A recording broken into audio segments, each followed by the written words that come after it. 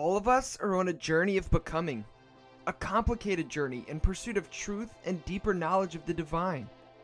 Many of you know that faith is a complicated thing and that it can be a painful and difficult journey, and far too often we are not given a space where we can safely address the complications and issues that arise naturally.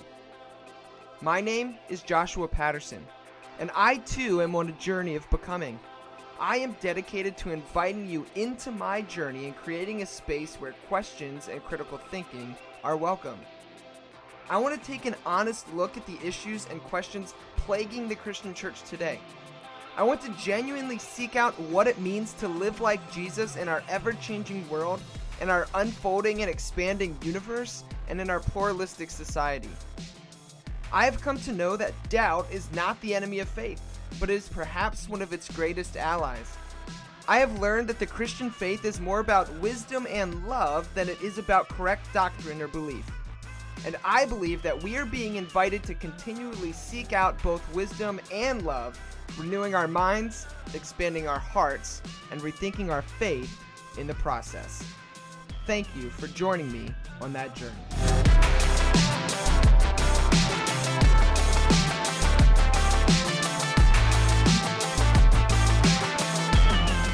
All right, well, welcome to another episode of the Rethinking Faith podcast. As always, I'm your host, Josh Patterson, and with me today, believe it or not, is John Philip Newell. John, how are you this morning?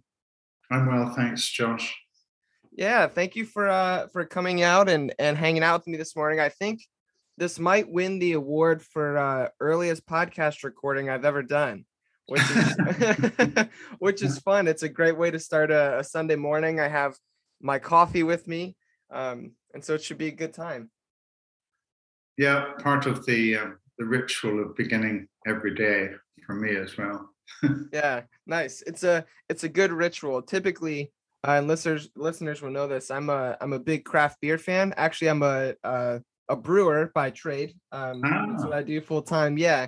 And so typically I'm enjoying a beer, but 8 a.m. is a bit early, even for me and my love. So coffee it is. But John, just in case there are people who are not familiar with yourself or your work, can you just give us a little bit about who you are and what kind of things you find yourself doing? Yeah. Well, I describe myself as a wandering Celtic teacher. Following that ancient pattern of those who were called Scotus Vagans, wandering Scots, and very much in the Celtic world, there was a tradition of wandering teachers, somewhat free from ecclesiastical and political control, and trying to speak truths for the healing of our relationship with one another, with the earth.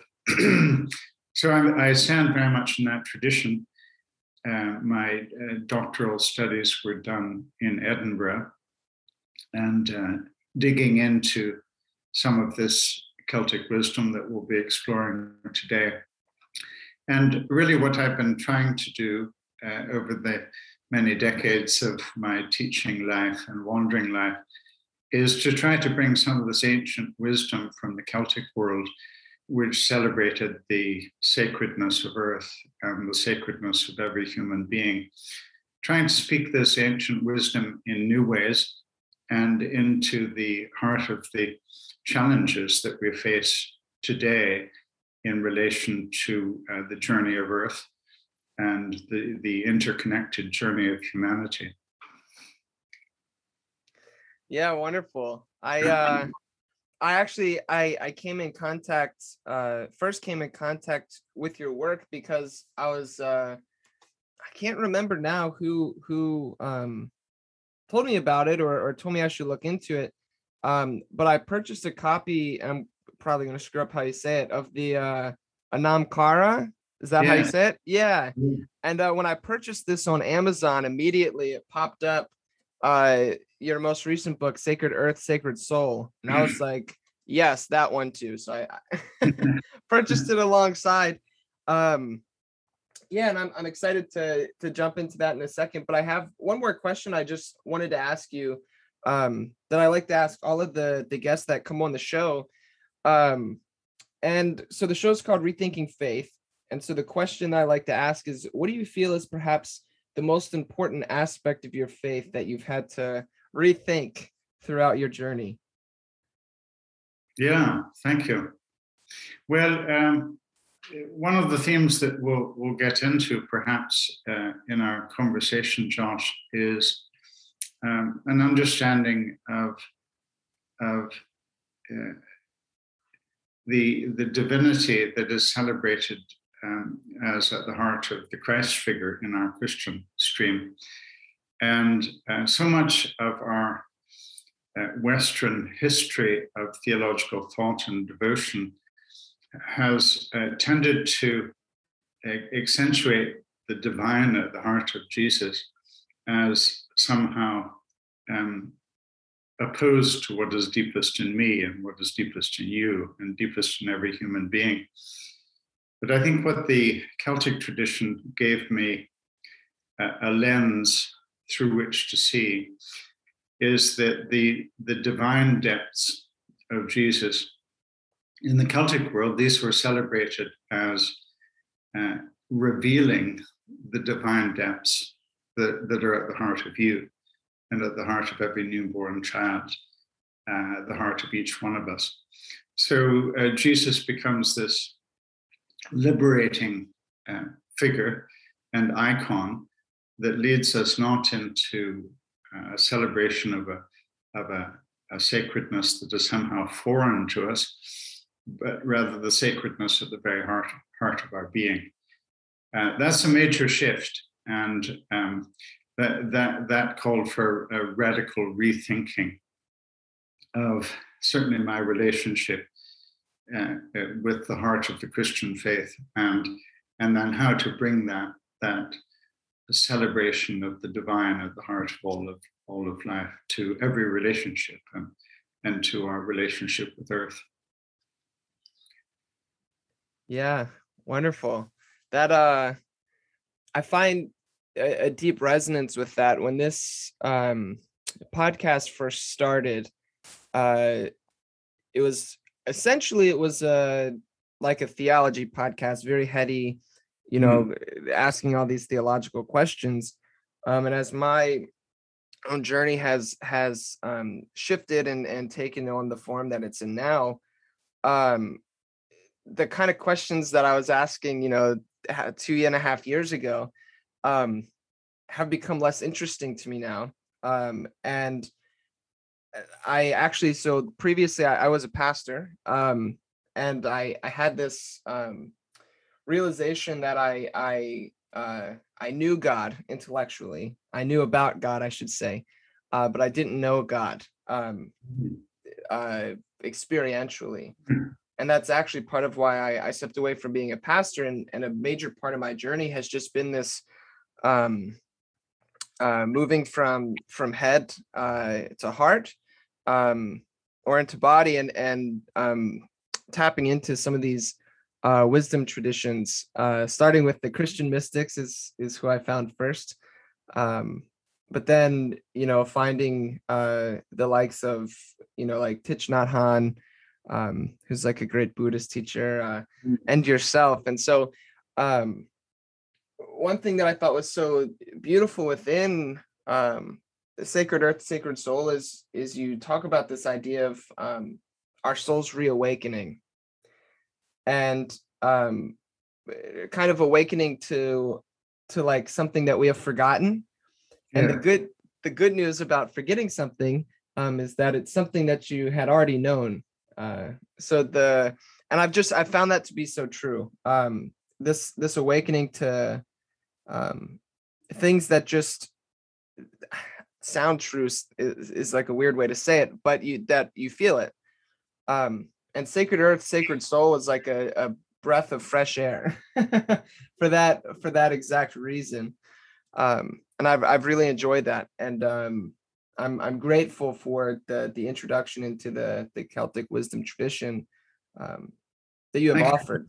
Yeah, I think this the point you're making about knowing the sacred rather than simply knowing about the sacred. There's been a strong tendency in a lot of our Western Christian tradition to define faith in terms of agreeing to certain statements about God. I think one of the richnesses of the mystical tradition that runs deep in our inheritance and certainly is strong in the Celtic world is the emphasis is on knowing, on encountering, on experiencing the presence of the divine at the heart of this moment, at the heart of one another, at the heart of all things, and being attentive to that. And not so much sets of propositions about God, but the experience of knowing the sacred within us, and that relates very strongly to the point you're making of reawakening to a knowing of God. I love what the Jewish mystics say when they say, in our mother's wombs we knew God, but at birth we began to forget. And so I believe that my role as a spiritual teacher, but also our role for one another as spiritual accompaniers, is for me not to ever think that I have a truth that I need to somehow deposit into you. My role is in my words and in my teachings and in my life to reawaken wisdom that's already in you. You're made of God. And that is one of the great celebrations in this Celtic stream of wisdom. Not that we're simply made by God, but we're made of God, that everything is seen as coming out of the very womb of the one who is beyond names. Yeah, and it's so beautiful too, and that like it's very alluring. Like the ability to draw out from the soul a deep wisdom that is known. I've found myself seeking and following that, like the real heady stuff. I still like that a lot, but it's just been so refreshing to have to hear people speak that way. I don't know, I don't really have words for it, but the Celtic tradition has been wonderful in helping with that. So just out of curiosity, how did you first like stumble upon the Celtic wisdom tradition? Is that something that you were like brought up in, or is that something that you kind of found your way into? Yeah, well, a bit of both in many ways. I mean, I'm of Celtic stock. My father was from Ireland and my mother was from Scotland.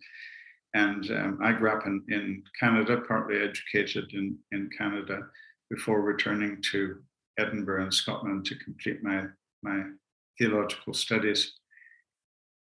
So I grew up in a Celtic family, but it was not a family or a religious tradition that was consciously accessing this wisdom of the past that had characterized the Celtic Christian world.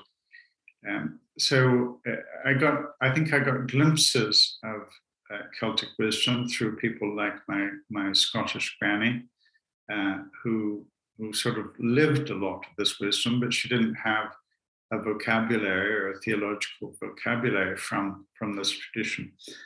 So it was early in my time in Scotland, during my time of study, two really significant things happened for me that were part of a clearly defined shifting point or turning point in my life and in my vision of reality. And the one was discovering a collection of prayers called the Carmina Gadelica, and I give a chapter to the Carmina Gadelica. This just means the songs of the prayers of Gaels. And in the 19th century, there was a man named Alexander Carmichael who spent many summers wandering the Western Isles of Scotland and the Highlands of Scotland, and recorded prayers from the oral tradition, and transcribed them and then translated them from the Gaelic to English. And these were prayers that were chanted or sung or intoned at the rising of the sun, at the setting of the sun. These were prayers that were intoned or chanted under the fullness of the moon at night, prayers that were chanted at the birth of a child, at the death of a loved one, prayers that belong to the natural cycle and seasons of life, prayers that were deeply rooted in what the Celtic tradition refers to as the cathedral of earth, sea, and sky. And when I read this collection of prayers, I thought, wow, this is me finding a language of prayer that expresses what my deepest experiences have always been in the context of nature. I hadn't been reared with a vocabulary to see that nature is our great cathedral, living cathedral of the divine. So that was a major eye-opening moment for me to realize there's been a tradition of prayer and expression that I can claim and access as a language that will more deeply enrich me and enrich my relationship and sense of interconnectedness with others and with the earth. And then the second major event, again very early on in my theological studies, was to meet or to hear a legend of a man, George MacLeod, who had been the founder of the modern day Iona community. And I give a chapter to him in the new book as well. And so I heard that, I was in my early 20s, he was in his early 80s, and I heard him speak publicly in Edinburgh. And it was the first time in my life in which I had heard a Christian teacher speaking about the sacredness of the earth, and also speaking about the way of nonviolence, Jesus's way of nonviolence, as the way of true relationship, not only between us individually, but between us as nations and peoples. And I heard him speaking what my soul, in a sense, knew, but I hadn't yet been able to articulate it. And in listening to him that first time and feeling that he was speaking right into my soul, or even from within my soul, I thought I must find a way of coming close to this man. I didn't know how, but I was gifted a few months later with the opportunity. I was on the island of Iona in the Western Isles, this place of pilgrimage in Scotland that people come from all over the world to. And walking along a path on the island, and I bumped into the great man, George MacLeod. And very early on in the conversation, he said, "Newell, come back for a whiskey." And I'm not sure I'd ever had a whiskey before, and certainly not that early in the day. But, when the great man says, "Come back for a whiskey," you go back for a whiskey. And, we spoke about how we are to be part of enabling the healing of the earth, how we can be part of movements like nuclear disarmament.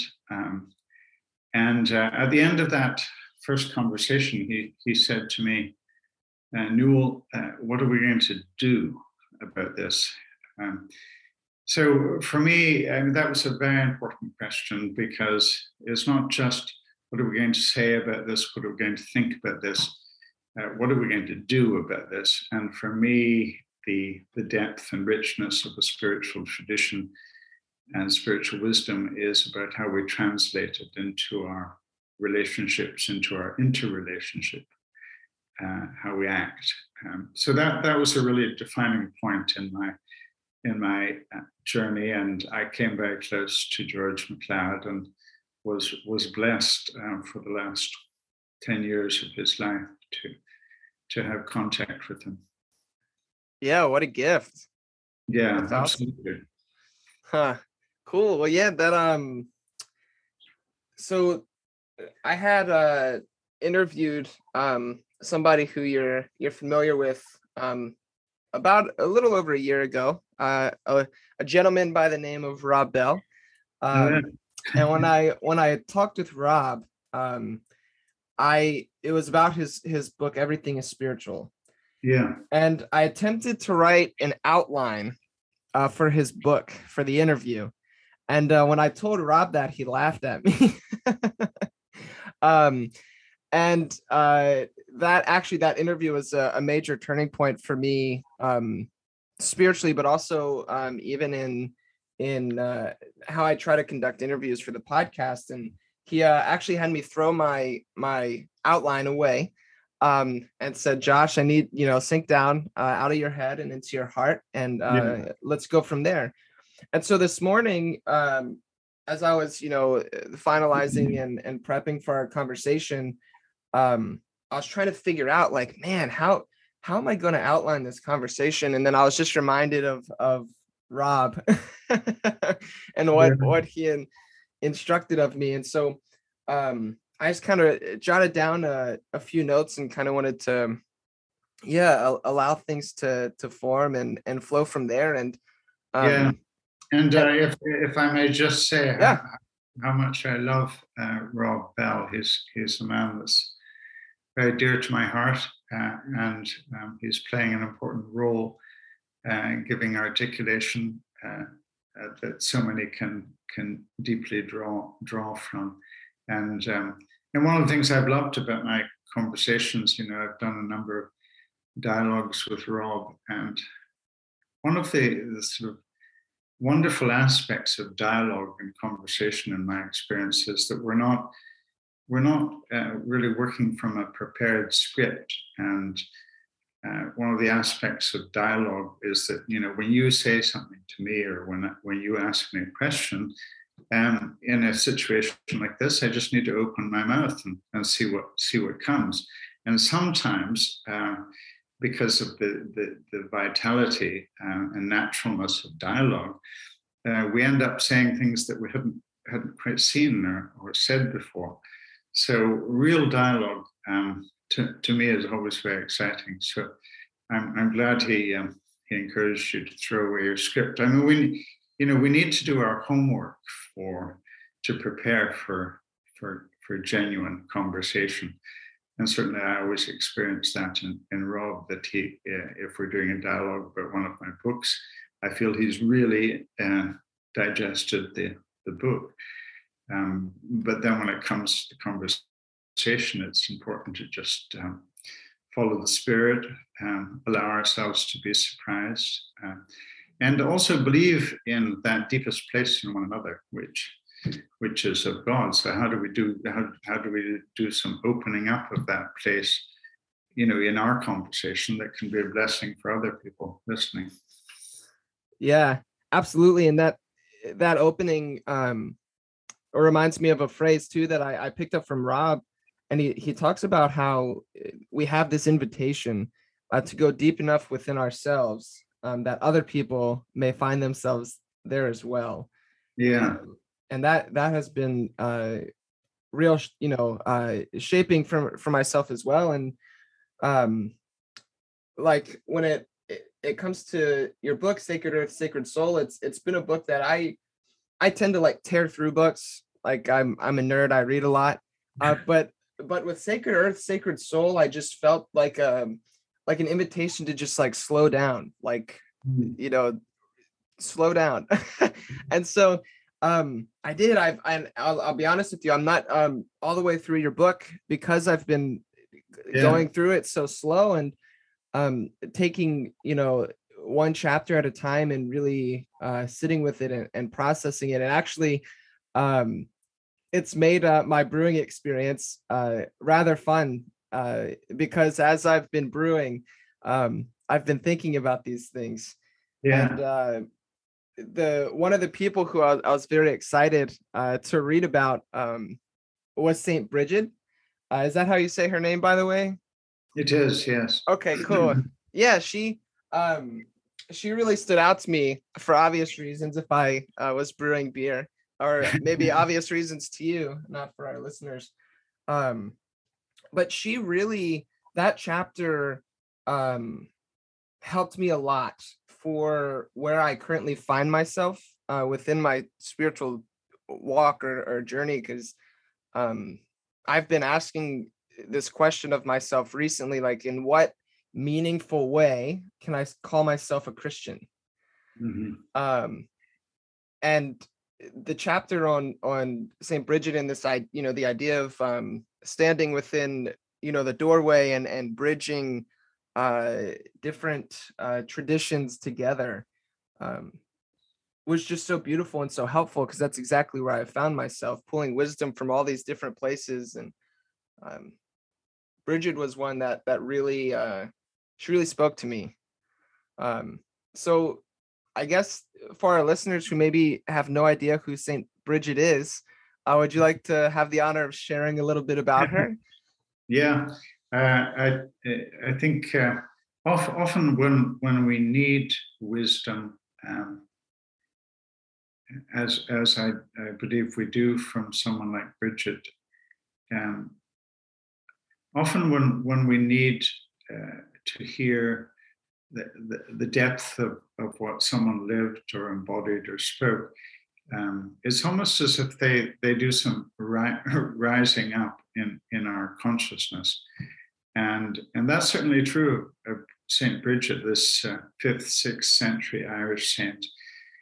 She's coming up into our consciousness again, because I think she embodies a way of wisdom and a way of interrelationship that many of us are yearning for. I explore Bridget in the Bridget chapter in the new book as a type of liminal figure. She's a figure that, well, I mean, even the legends about her birth are marvelous. It is said that she wasn't born inside the house or outside the house, but at the threshold of the house. And she was born in between the night and the day, and in the twilight, the time of the two lights, the time of both the sun and the moon. So these legends about her birth indicate that she's a liminal figure. She appears or stands in an archway that allows a coming together of what we have often torn apart or separated. And one of the great liminalities in Bridget's life was that she had been a druidic priestess. It appears that she was the head of a druidic community in Leinster in Ireland, one of the most significant places of druidic wisdom in pre-Christian Ireland. And she encounters the Christ mystery, and instead of seeing sort of druidic wisdom and Christ wisdom as somehow essentially opposed to one another, she allows them to mingle within her own life, within the life of Ireland, within her vision. And she comes to speak of Christ as her druid, as do many of the Celtic teachers from that period. So Christ was seen not as somehow opposed to the wisdom that preceded Christianity, this druidic wisdom that was very engaged in an awareness of sun and moon and the movement of the planets and the stars and our relationship with the stars, but also our relationship with Earth and the healing energies of plants and our relationship with the creatures. So she stands in that archway that represents a meeting place between the wisdom that has preceded Christianity and the deep wisdom within our Christian inheritance. She embodies a liminal interrelationship between the divine and the human, between humanity and the earth. And also, very excitingly for me, I think she embodies a type of liminality between the womb of the universe and what is trying to come into being, what needs to be born within us and in our world today that hasn't yet been and is trying to come forth. And so Bridget is this sort of midwifing figure, which is an enormous relief, to realize that we don't have to create the new birth, the new birthing of wisdom, or the new birthing of a way of relating to the earth and one another that we haven't experienced before. Let's not carry that sort of weight on our shoulder. What Bridget enables us to know is that we can be midwives, that there are things sort of God longing to come forth within us and among us. And our role is to be attentive and to reverently try to midwife it, try to release it in one another, try to release it within ourselves and release it among us as nations. Yeah, I loved too the with the midwifing bit, how like legend has it that she was like the midwife for the Christ child. And I just that always brings a smile to my face. It's so wonderful because here's the 6th century saint, right? It poses no problem to the Celtic imagination to tell stories of Bridget being the midwife at the birth of the Christ child, because what the imagination does, and the Celtic tradition really opens to the imaginal realm. What the imagination does is enable us to make two worlds one, or two times, and to see that at the heart of every time and at the heart of every place is the eternal presence. So these stories about Bridget midwifing at the birth of the Christ child, they are stories in part about how we midwife the birth of Christ now in our lives. And it was also speaking of how Bridget had midwifed the birth of Christ's wisdom in Ireland, how she nurtured it with her own body and being. So it's a wonderful story. And of course, one of the great things about that story of Bridget being the midwife at the birth of the Christ child in Palestine is that in the legend, she's the barmaid. I mean, she's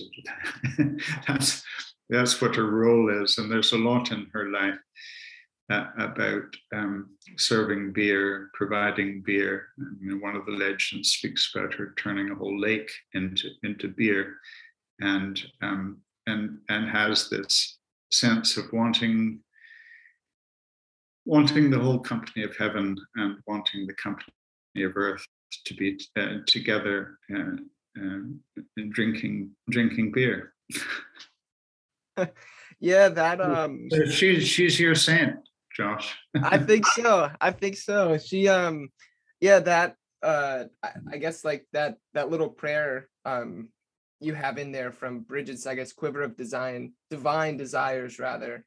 I really like that. I actually my father-in-law, who I have a very good relationship with, actually is the one who first got me into craft beer. And so when I read that, I typed it out real quick and I sent it to him and I said, here's a new prayer for you. And he was like, yeah, I like that one. That's good. yeah, that one's good. But the language and idea of the birthing or even the rebirthing has been really meaningful and helpful for me recently as well, as you're speaking. And I think I was listening to an interview you did with Rob, and another one of your books, The Rebirthing of God, was mentioned. And so I picked that up and I read that very quickly. It had so much resonance. It was helpful, but that idea of rebirthing, or even I think as Christians we use this language of like life, death, and resurrection. Mm-hmm. And then I found myself asking, oh, Josh, like there are, parts of, your faith or your spirituality that are dying. But what are you afraid of? As a Christian, we talk about this idea of resurrection, and rebirth. And so what is it that is being birthed forward? And that really has stood out to me. And that's kind of been the question that I've found myself asking more recently, or even turning from a cynicism that I had towards the church, and more specifically, I'll say my church context, white Western evangelicalism, which was a church that, as a pastor, I served in, and dealt with all sorts of heinous things, verbal abuse, spiritual abuse, borderline physical abuse at the hands of the pastors, that I worked for. And my cynicism, I'm trying to turn it from cynicism into what is trying to be rebirthed here. Yeah. What is dying in the church, and what needs to die, because that some things need to die. It's a part of the cycle. It's a part of life. And what is this new thing that is arising, that is being rebirthed? And I think that's a far more interesting question. I think Saint Bridget is a good person to help hold that tension with. That's right. I think she's a figure that helps us be alert to what is trying to be born, rather than primarily turning our attention to sustaining structures and sustaining belief systems that have been part of tradition. How do we learn to let go in a very profound way? And that's really what the book, The Rebirthing of God, is about. And I think in that book, I quote the distinction that Carl Jung, the founder of analytical psychology, Carl Jung makes a distinction between resurrection and resuscitation. And he says, in the Easter story of the resurrection of Christ, his body, the risen Christ is not found where his body was laid. So resurrection isn't about sort of some sort of resuscitation or perpetuity of what we've known. It's about forever looking to the new and fresh manifestation of the divine within us and among us. And that, as you say, that is the way of the universe. It keeps unfolding. And anything that isn't unfolding and finding new manifestation is dead. And instead of clinging to fixed forms, I believe at this moment, especially in the history of Christianity, we're being invited to ask what's trying to come forth. What's the deep resurrection of Christ's wisdom for this moment in time? Yeah, it too reminds me of this language that I've grown more and more fond of, which is this idea that we're on a journey of becoming, which I guess Kierkegaard talked about that amongst others. But that's even in the intro of the podcast. The intro starts, all of us are on a journey of becoming. And I think as you were saying, as the universe is unfolding, I had this realization that God has to be at least as big as the universe, right? So this unfolding, I find things like process thought, process philosophy very interesting and helpful. Yeah. Anyway, the one question I have too, that because I don't really know myself. When you talk about soul, or when we talk about soul, because you talk about what the soul knows and reawakening the soul. Growing up, I thought that when we talk about having a soul, it was just like this wispy, ethereal thing that flew off in space when we died. But when you talk about soul, what do you mean by soul? And I know you devoted a chapter to soul as well. with Pelagius, who my introduction to Pelagius was, oh, he's a heretic. Don't mess with him. But I really enjoyed your chapter on Pelagius. Yeah.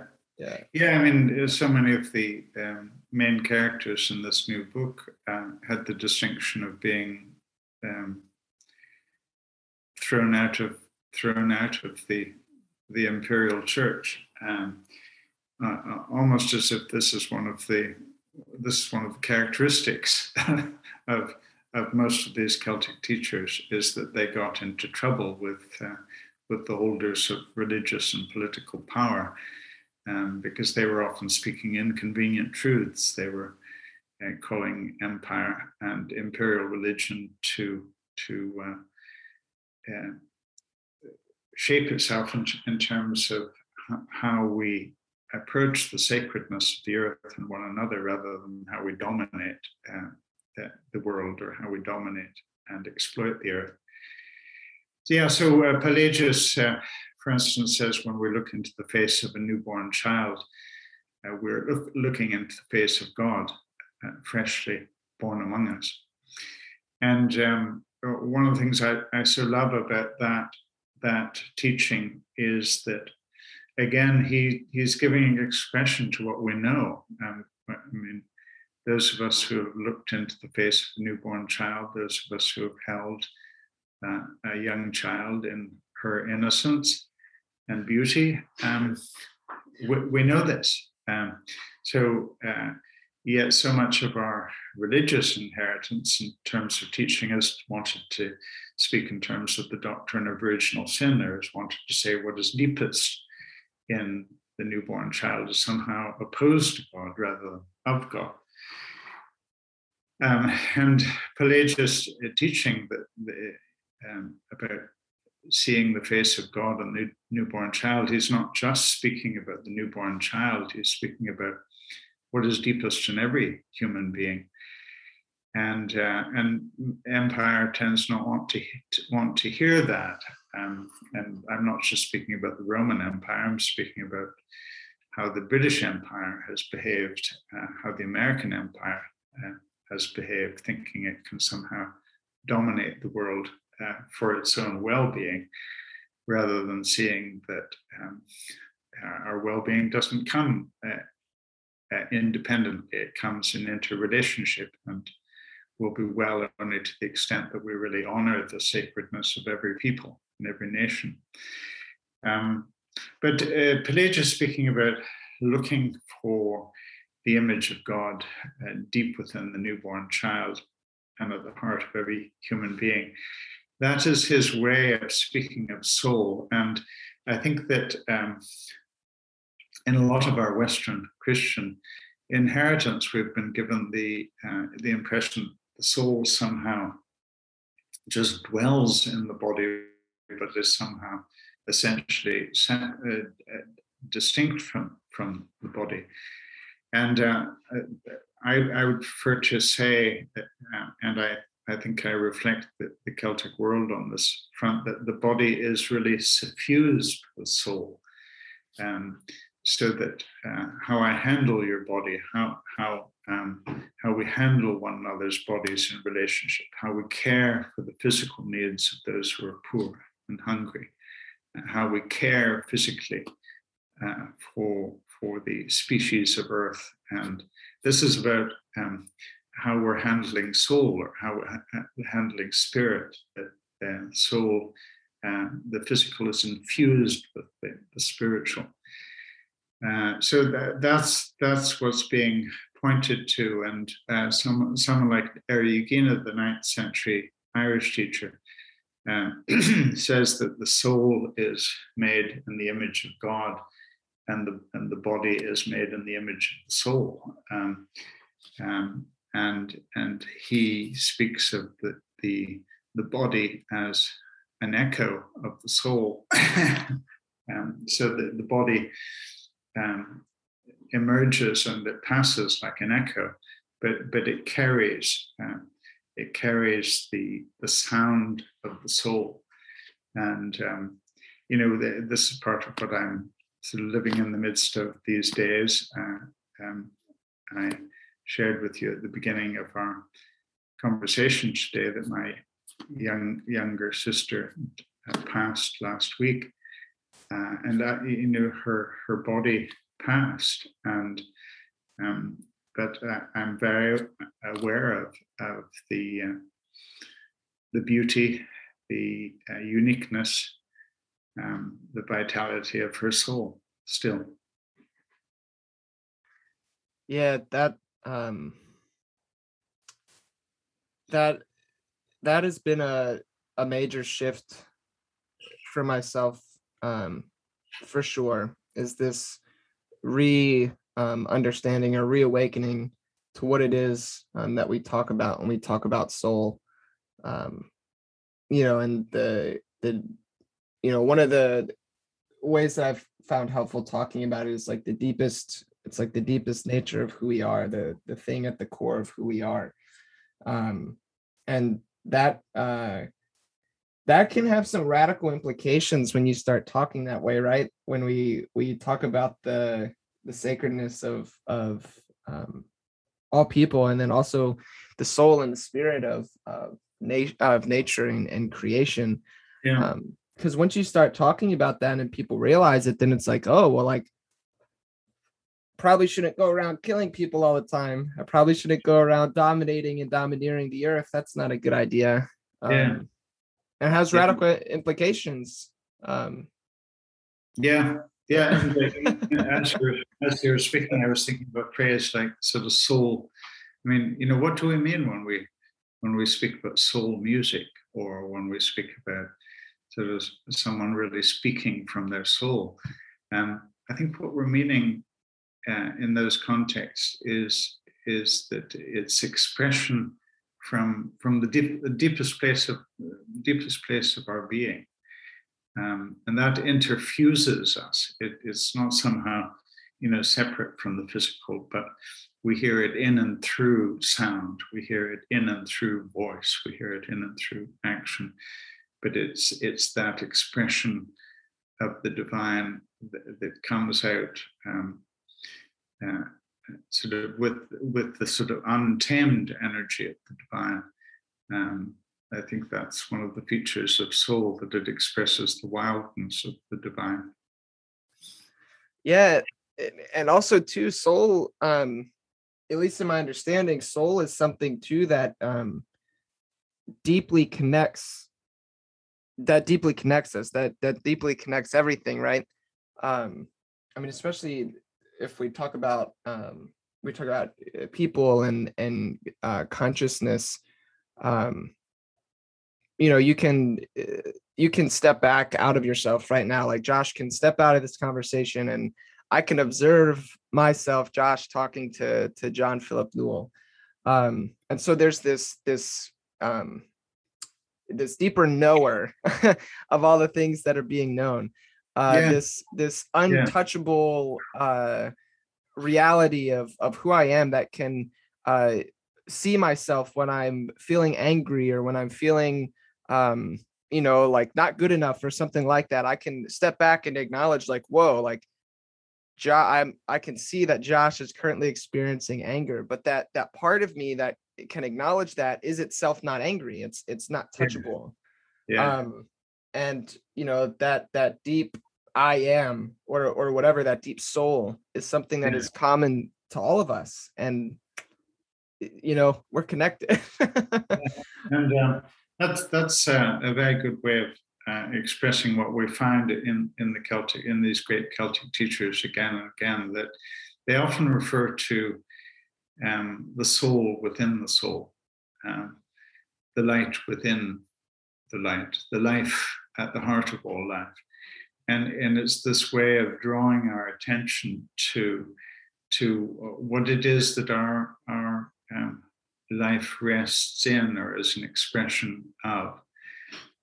So again and again, these Celtic teachers want to say that everything is essentially a unique and unrepeatable expression of the one. So that is what you are, Josh. You are a unique and unrepeatable expression of the soul within all souls, the life within all life. Yeah, man. Yeah, and again, I mean, radical, it keeps being the word that comes to mind. And I think it's funny. I heard you say this, but then also in the conclusion of your book, you tell the story. You were speaking one time, and I guess a lady out of nowhere in the middle of your conversation was like, "Oh, he's a fucking radical," um, and then apologized, for her language. But I think once you realize these things, it really is, it's radical because, I think I've been, rethinking language and how I use language and what I mean by things. And when I think about sin, which is a word that growing up very familiar with, right, as a good evangelical, um, it seems to me that perhaps, or at least how I want to use sin now, is sin arises from an illusion of separation.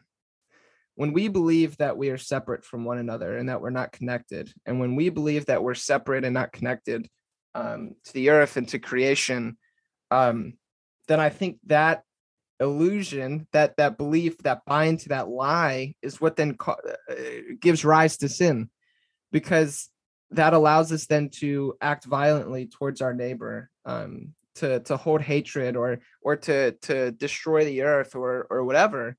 And so waking up to this radical idea that no, it's all connected, that there's a deep sacredness in human life, in the earth, in you and me, and in this experience that we're all having, that's radical.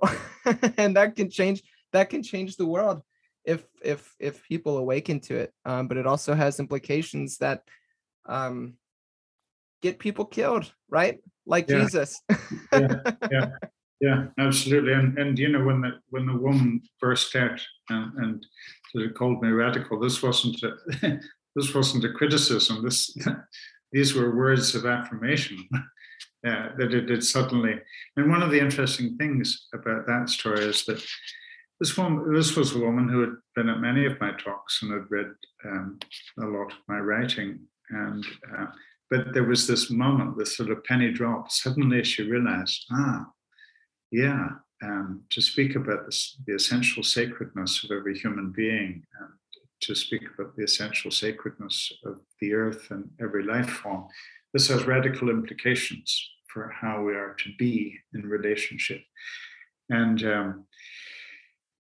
my teacher, George MacLeod, was the one to remind us, or to illuminate for us, that the word sin in English comes from the Old High German word sunda, which means to sunder.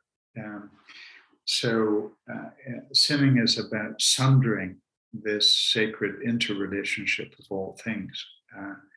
When I sin against you, it means I've forgotten your essence. I'm thinking that I can look after my well-being at the expense of your well-being, or ignoring your well-being. And one of the themes that comes across very beautifully in the Celtic stream is that it is sometimes said that humanity suffers from soul forgetfulness. We've forgotten the essence of our being. We've forgotten the true heart of one another and all things. And to the extent that we forget who we are, is often the extent to which we begin to sunder or live in separation rather than in interwovenness. And in that stream, someone like Eriugena says, yes, we suffer from soul forgetfulness. And he says, Jesus is our memory. He comes to reawaken us to what is within. So again, not coming with some sort of foreign knowledge, but rather is inviting us to wake up to the most intimate truth of that soul within our soul, or that light right at the heart of our life. Yeah. That's beautiful. And I'm glad you how do you say his the last name? It's Eriguena. Yeah, so his full name was John Scotus Erugena. Erugena. Okay, yeah.